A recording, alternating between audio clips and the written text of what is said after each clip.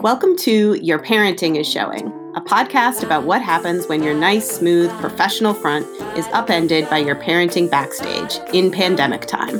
Where two so-called experts bring their friends on to talk about their own pandemic parenting wins and blunders, highs and lows, or as we used to say when our kids were little, popsicles and poopsicles.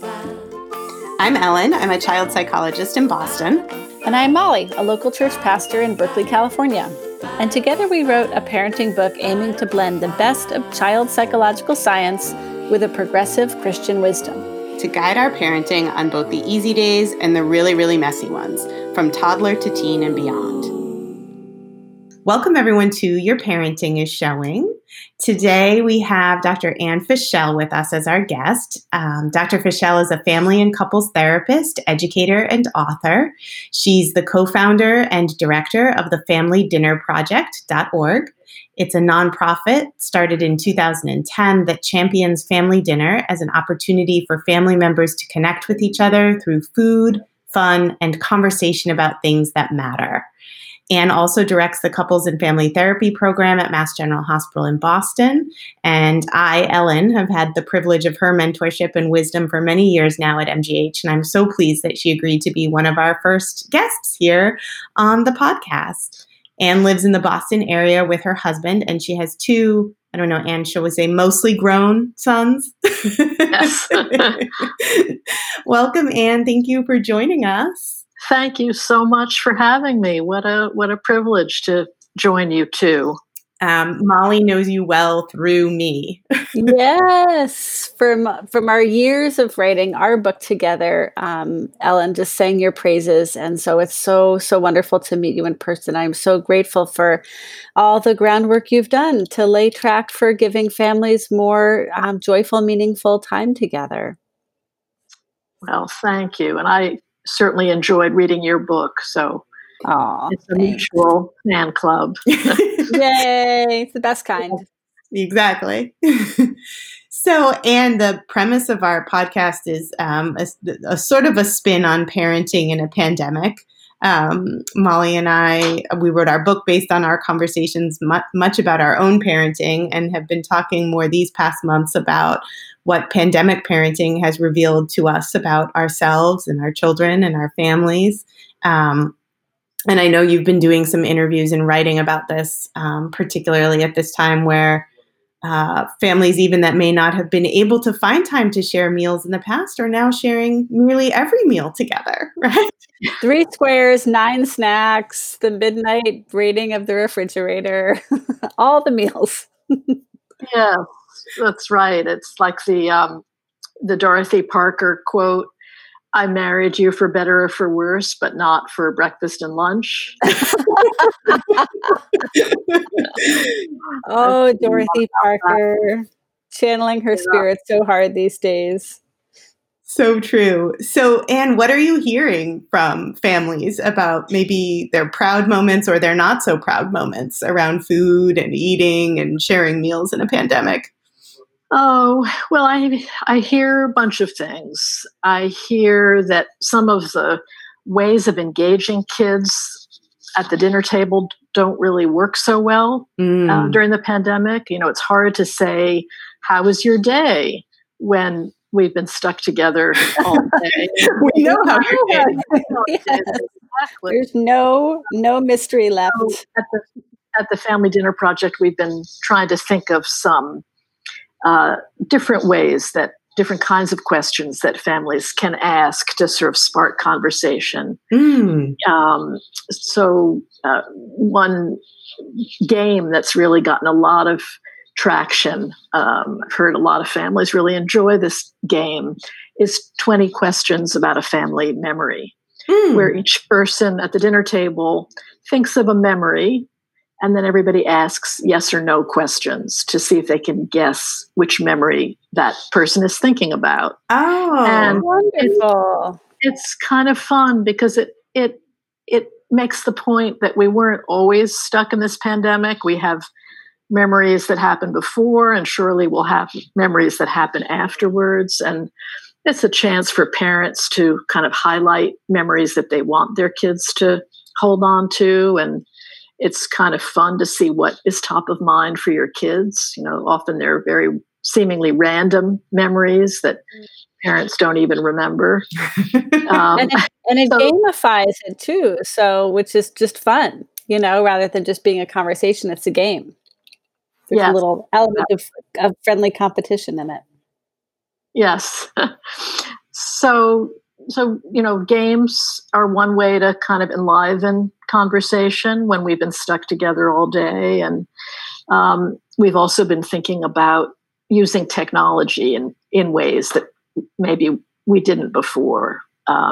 Having dinner and a movie, where you might start and stop and ask kids, how would you have directed that scene? Or as one family told us, they made Ratatouille and then watched Ratatouille and compared Oh, that's fun. what they made with what was on the film.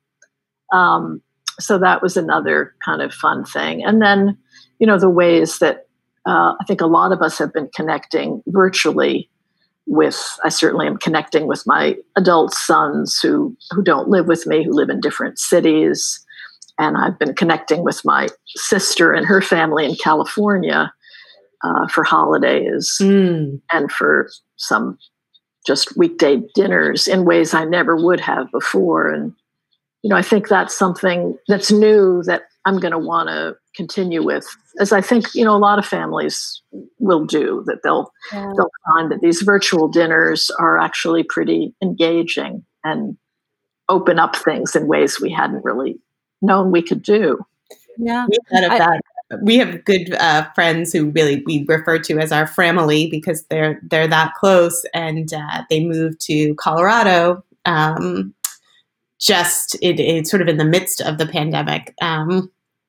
And we started doing Zoom or Google Hangout dinners with them or hors d'oeuvres with them, and thought, well, this is a great thing, because we never would have thought to do this had the pandemic not happened. I think when we, even though we knew they were moving and going to be so far away. Yeah.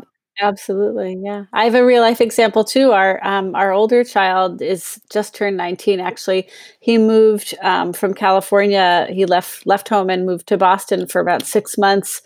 And I'll tell you, before he left, it was really hard to get him to the dinner table the last couple of years. Like, he'd maybe finally drag himself there halfway through the meal, at the end of the meal. But once he left, that space that opened up, he became really homesick for us, and was much more willing to come to the dinner table as a Zoom. We just kept an open Zoom link, and we'd text when it was time. And sometimes we'd even cook together, him in Boston, because he's, a bachelor eating late, and and we've never shared the kitchen so peacefully as with him in Boston and me in California.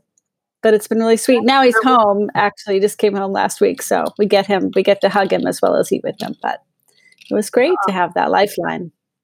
Yeah, that's so interesting that it would be easier for him to come to a Zoom table than the actual table. I mean, yeah, absence makes the heart grow fonder. yes, yeah. But maybe And that it's little bit of distance also absolutely, allows for yeah. greater intimacy. I hear that from some of my patients too, that they feel they open up more over Zoom than they do in person. Much like I think text messaging for lots of parents and kids has been sort of a gateway to deeper conversations, that they're more comfortable texting back and forth about things than they might be having to talk face to face. Yeah. Yeah, it's like that parallel play concept, right? Yes. I love the 20 questions game too, because it's about building family stories, right? It's recalling family stories and building on family stories, creating new family stories. Oh, remember during the pandemic, we used to play 20 questions of a memory at dinner. And I think building those narratives is so important, right? Yeah. For families, for relationships. Yeah, I mean, you're saying that, you're sort of highlighting that, makes me think about how important storytelling is. There's research that suggests that kids who know their family stories are more resilient and have greater self-esteem and have a better sense of the future. And sort of knowing that, I think there are opportunities during the pandemic to bring to the fore family stories that have to do with grandparents who overcame adversity, or went through World War II or the Depression or the AIDS epidemic or polio or Yeah.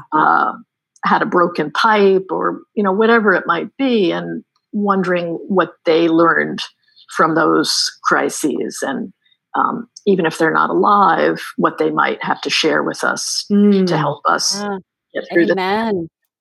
Amen. Because I feel like so much of what our kids are hearing is that life is going to continue to be really disrupted for them. Like even as we start the long tail of the end of the pandemic, there's global climate change on the other side of it. We just re-entered the Paris Accords, but what we're hearing is it's not enough. Like none of it's enough. And I know my kids who are a little bit older, they're both teens, are very anxious for the future, and what it might be for them and what the world will be. So just to have them set in the midst of past, present, and future with the storytelling is, all the more important for them as they Yeah, face the unknown.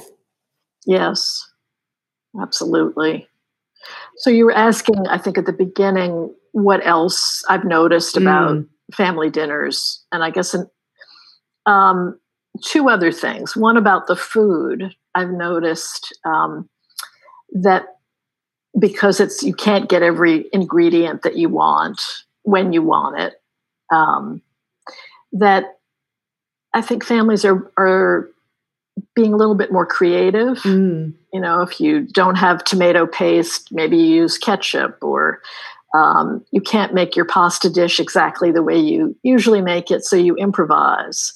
And so I think there's a lot of inventiveness and trying out new things. So that would be one thing that I've heard from several families. I think it's so interesting too how much we're hearing so many people are getting into baking and cooking, and I think Yes. it's out of necessity, but I think it's a little bit I love to bake. I know Molly prefers, I think, to cook. I prefer to bake because I like sort of the exact science and measurements of it. And my husband likes to cook because he likes to experiment a little more. But I think, I don't know. Eric and I are the artists. Yes. You're the scientist.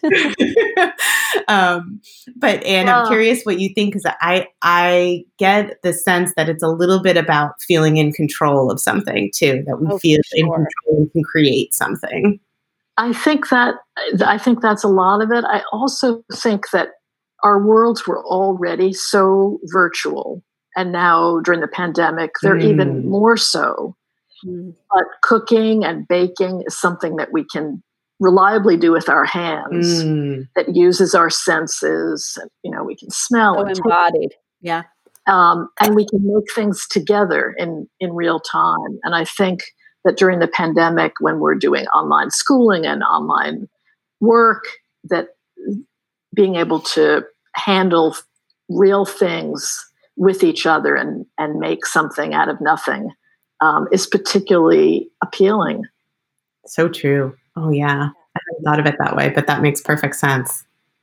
What was the third? And you said there's a third thing you've noticed. Oh, the third thing I've noticed is just how much more intensity of feeling there is in families, whether it's frustration or anger or sadness over all the losses.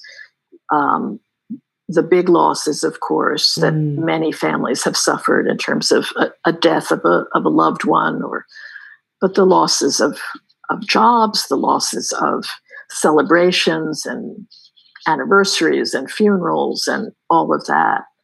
And since the family mealtime is when we come together and we really hear how we're doing, often how we're doing is much more intense. And I think families are really having to find ways at the dinner table or lunch table to make room for a range of feelings. Yeah. It sounds really simplistic, but we try to have our bad moods at different times. We try to toggle. We can't always manage that, right? And there have been some flashpoints, particularly in the last 10 months, like around the civil unrest, racial injustice, and particularly the last couple of weeks, just waiting for the other shoe to drop, wondering if there was going to be more violence. when we were all extremely tense. And here's the simplistic part. It actually helped to say, we're all having really big feelings right now. And that's totally valid. Like just to name that out loud, let oxygen back in the room, and you could kind of see everyone able to visibly relax. And again, I have older kids, so they're better self-regulated than, a 3-year-old or a 6-year-old. But just to name that and say, we're all having big feelings, and that's perfectly all right. That's exactly what it should be right now. Yeah, I think it's simple, but it's so wise too. And I think there's something also just comforting about having the ritual of family mealtime when everybody's having big feelings. It's kind of holds families together. It sort of reminds them that we've been through a lot of different times together, and the mealtime can be kind of an anchor, and it's predictable. And I think adults as well as kids really rely on that, on those rituals, those times when we sort of show up in our quirky ways and remind ourselves this is who we are. This is where we customarily sit at the table, and this person runs out of gas about 10 minutes into dinner. Oh yeah, that's what always happens. This is what this person's still eating very slowly an hour later. Yeah, right. So true. And I think that swaddle and that holding of ritual, we noticed that. I know in our family we celebrate Easter, but Easter happened in April. We were just burnt out. I don't know. I think we didn't have the energy. My kids don't have any particular foods that they love at Easter time, so it just seemed easier to sort of let it go. And we did a family Zoom, but we didn't do a meal. And it didn't feel like Easter, even though the meal is not the focus of our Easter celebration necessarily.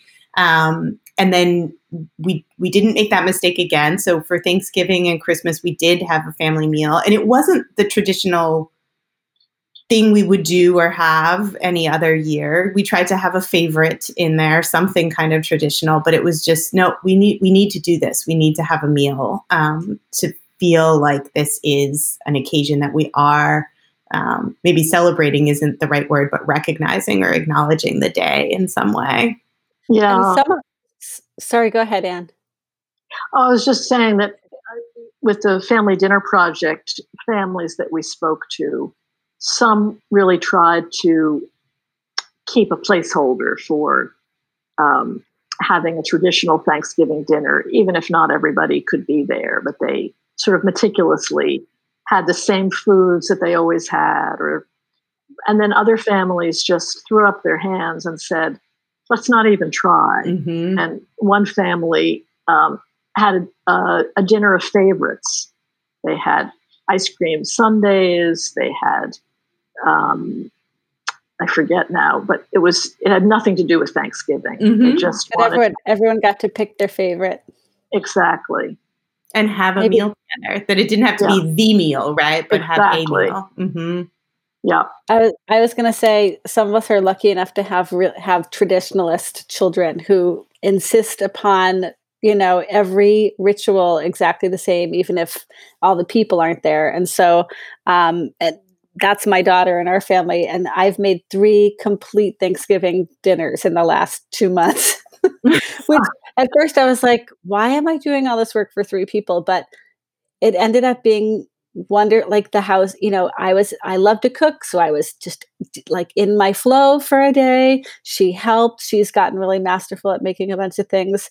And we have leftovers for days and wonderful soup. So, and just the smells it's also evocative. So I was glad she pushed me to observe tradition. Turned out to be good for all of us too, right? I mean, I made many of the Christmas cookies. And then I just had to let go my guilt over throwing away so many Christmas cookies later on. That there were just too many left over and they went stale, but it was important enough that we made them to begin with. Yeah. I gave myself a break on making the cookies that I decorate that take for hours and hours. I just thought, this is the year I'm going to take the year off, but I made some of the other standbys just as a placeholder. And Yeah. I think what we're saying is it's all about discernment, right? Like, what do you need and what does your family need to hold you together and get through this hard time? Is it to observe tradition, or is it to dispense with it? Is it to be resilient and flexible, or make new traditions? And Yes. following in your example, Molly, what we talk about all the time, right? Your kid's temperament, that you have a traditionalist. She needed that, right? Or and another family might want something different or need something different. Yeah. Yeah. And you mentioned I think all the big emotions, the big feelings at the dinner table. And I think I know I have felt to some degree, and I've certainly heard from some other families that I work with, that some parents especially are feeling quite a bit of anxiety around what their kids do and don't eat, because maybe we're getting a front row seat much more of the time than we usually do.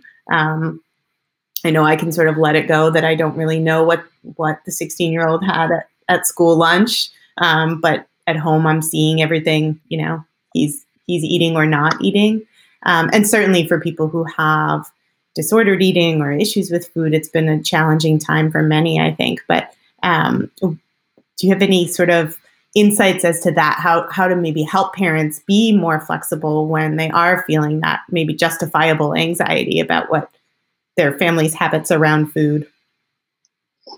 Yeah. I mean, I think one of the big tenets of that we promote at the Family Dinner Project that has seemed even more important during the pandemic is the idea of letting go of perfect, or letting go of how you think things are supposed to go. Mm-hmm. Amen. That's our whole book. Yeah. Pretty much. When Our it whole comes philosophy, to family, when it comes to family dinner, it doesn't have to be dinner. It could be breakfast. It doesn't have to be the whole family. It could be any two people is a family dinner. It, of course, doesn't have to be a home cooked meal or organic produce. It could be takeout. The benefits still, the benefits of mental health, the benefits, the academic benefits, all of those still flow, even if it's not perfect. So, I think that's one thing to keep in mind. And I think the best advice I ever heard about picky eating or being worried about what your kids are eating comes from a nutritionist named Ellen Satter, who said it's up to parents to decide what to make and when to serve it and where, but it's up to kids to decide how much and whether they want to eat it. And I think what she's getting at there is the less said about the food, the better. That you don't want to cajole or bribe or comment on your children's eating. You offer the food, hopefully picking foods that your kids usually like to eat. Maybe trying something new, and maybe they'll like it and maybe they won't. But then once it arrives, you eat it with gusto, or you might not like it either, then you're honest about that. But you don't comment, take another bite, or if you finish that, you can have your dessert. That tends to have a double whammy where it makes the dessert more appealing and the peas or the vegetable less appealing. And I think another bit of advice I heard from a nutritionist was that you don't need to evaluate your kids' intake each day. You want to look at it sort of over the course of a week. Are they generally getting a lot of fruits and vegetables and not too much processed food and not too much sugar and some protein, a lot of whole foods? And if on any one day they don't, that's okay. That's right. I forgot about that. Isn't there that research study or something that sort of followed people if they were following intuitive eating, if kids were eating intuitively, that over the course of a week or whatever it was that they followed, they actually were eating a balanced diet, even if they only ate all white foods one day and all fruit the next day, that sort of over time they were sort of intuitively and naturally balancing themselves out. I always remember that. Yeah. I'd love to jump in here. I'm not I'm not sure what the question is, but just to acknowledge that there are some families this year who, because their kids are not in public school, Mhm. and physically, their kids are missing meals and they're having trouble putting a range of foods on the table themselves, and that's another consequence and tragedy of this pandemic. Just to name that. Yes, it's a huge and heartbreaking part of the pandemic. I think that food insecurity in kids has doubled or even tripled during the Oh pandemic. wow. Um, so yeah, I'm glad you brought that up because it is something that we really need to be mindful of and to do what we can. Absolutely. I know that demand at our local food pantry, I think, has something like quadrupled. I live in a really expensive part of the country, and choosing between food and rent. Obviously, you need a roof over your head. You're going to choose rent, but then that really puts a strain on the food budget. And luckily, we have good produce here, so people can generally get good produce. But in lots at the food bank, but in lots of parts of the country, in midwinter, it's really hard to come by fresh food. Yeah, So, the Family so Dinner Project has been contributing our resources to emergency food delivery. That's not food, but we've been including game cards and conversation starters so that once food arrives at families' homes, these resources hopefully will help them have a more fun, more enjoyable family meal together. And we've done that with about 150,000 emergency food boxes. Wow. That's phenomenal. Yeah. That's awesome, man. That's amazing. Well, it's making me think even that giving me ideas of things I could do with my own boys who like to make shopping lists of things that they want from the store, or my older one likes to cook and make things, and that we could add some extra things on our shopping list to purchase and bring to the food pantry, or ways we can think about feeding other people during this time too. Yeah. And both this part of the conversation and the previous part about when you have picky kids makes me realize it's not just the quantity or quality of food, it's the mood around food that determines how healthy the meal is, right? Like what mood are you generating around the meal you're sitting down to, whether you have a lot or a little. I remember the story, Molly, I think you put in the book about you had the parishioner who was a single mom, and no matter how much they had to eat or didn't have to eat, she and her daughter had the ritual of putting out cloth napkins and lighting candles at their shared dinner time. That sticks with me. That is the secret sauce of family dinner. Food is what brings everybody to the table, but it's the atmosphere around the table. It's the quality, the warmth around the table that is accountable for the benefits. So if everybody has a chance to speak, if there's a chance to relax and maybe laugh a little bit, there's not too much negative talk, there's not stony silence. This is what makes for the way that family dinner is great for the body, the brain, and mental health, which there's so many scientific studies to document that, but those benefits really come from as you say, the atmosphere around the dinner table. Is it time to ask Anne about how the pandemic has impacted your own parenting and what lessons there are for you out of this? Yeah.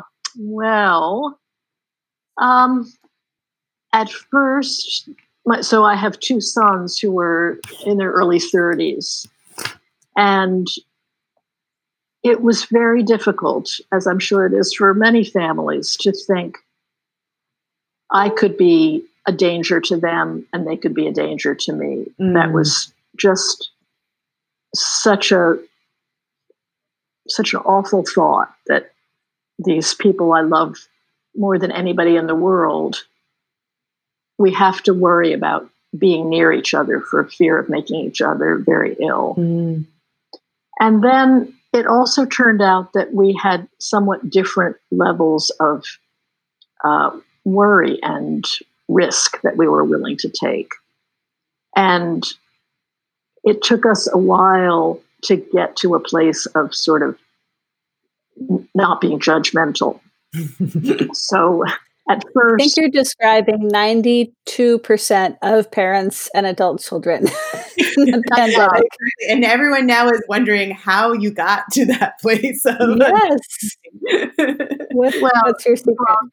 I guess the way it went maybe is fairly typical. That for my kids, they felt that my husband and I were being too cautious, and they would want to come visit, and they thought, if they quarantine for a few days or whatever, it would be okay. And when my husband and I were pretty adamant that that didn't feel safe, they eventually got to the position of, we honor whatever it is that you need to do, we will be respectful of. And on the other side, they have continued to go to outdoor restaurants, and to have, one son has a backyard and he has friends over for dinner in the backyard, even as the weather plummets. And these are things that my husband and I rarely have done during the pandemic. And so we don't question that anymore. We don't say, when they say we're going to a restaurant, we don't say, it's 30 degrees. Are you sure you're eating outdoors? We know that they are, and we trust them. So that's sort of the rapprochement that we got to. So much of having to let go of control. Yeah, exactly. Yeah. Because they're grown, you can finally relax, but there's still layers of letting go we all have to do with each other between parents and children. It's so true. And adapting and being flexible. I remember you mentioned too, and the picnic. I know you said I think it had to be rescheduled, but yes, Thanksgiving had so many iterations. First, we were gonna somehow get together, all of us, and then that went out the window. Then it was going to be a chilly outdoor picnic with a propane lamp, and that seemed just too much for the rainy day that Thanksgiving was. So we called that off.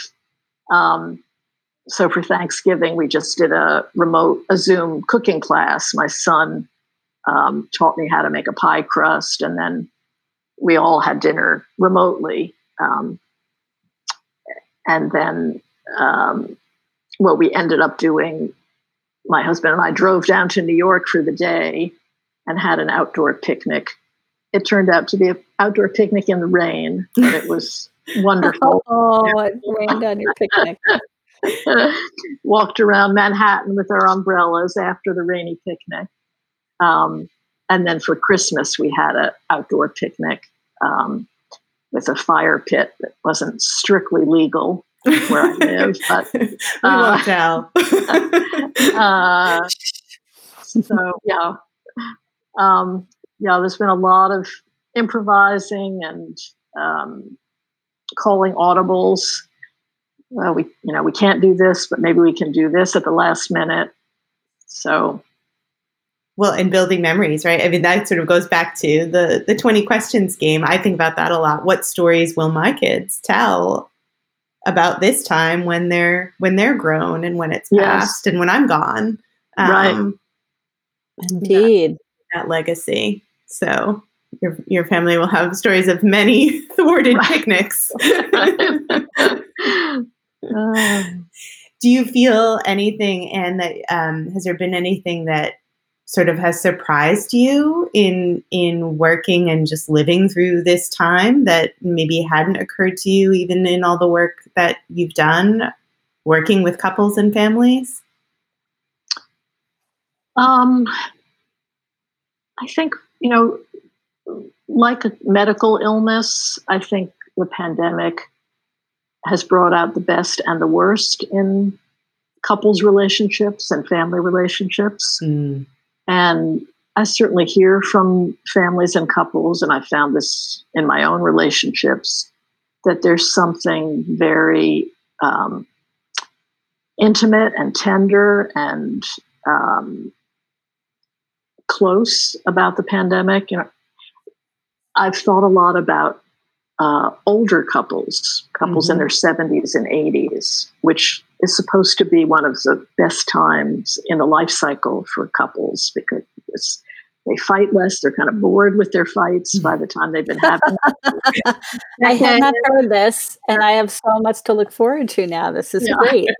You just have to hang on for 20 more years. Yeah. They're spending so much time together, just as we all are now. So I was thinking, what might we learn from couples in their 70s and 80s that could be applicable to couples of any age? And, I think, thinking how they don't fight as much. And even when old couples who've been together for decades tend to be more affectionate even during a fight. And they're much more likely to be comfortable with dependency needs and each other's vulnerabilities as they face some frailty and mortality. And I think their lives get smaller. They don't have big parties. They're much more interested in focusing on the few people who are really meaningful to them. And, not all of these things, but some of these things I've certainly noticed in my own relationship, that sort of simplifying and turning more to my partner and more to a smaller group of confidants has something that has come from the pandemic. That's beautiful. Thank you, Anne. Thank you, Anne. No, I'm so happy you agreed to do this because me too. This has been such a nice conversation to have with you both. I think it will be a real comfort to people too. Just thinking about really just you always do this, but putting such to my mind, a positive sort of easy to do spin for families on something that too often can be hurried or fraught or stressful. And you have a way, I think, of saying it doesn't need to be. And this is not one more thing you're failing at. Yeah. And just by letting go even a bit of it, it actually can be exactly what it's meant to be, that the less you try to control it, and the more space you make, the more good can come from it, from family meals. Amen. Yay. Well, I know I feel greatly comforted from having talked with you today, Anne. So thank you. You've helped my family today. Oh, that makes me feel good. Thank you. Good. And aside from Anne, for families who want to learn more, they can go to thefamilydinnerproject.org. Exactly. Anywhere else they should look for resources or ideas or things you want folks to know about? Yes, we wrote a book that came out about a year and a half ago called Eat, Laugh, Talk, the Family Dinner Playbook. That's based on 10 years of working with families and has 52 weeks of easy recipes, games, and conversation starters. And sounds very giftable. It's very giftable. Yes. The royalties all go to our community programs. So, even more reason. Yeah. I'm going to pick it up. Fabulous. We'll put links to that in with the podcast as well, so folks can find you and all your awesome work. Thank you so much. Blessings, Anne. Take care. Bye-bye.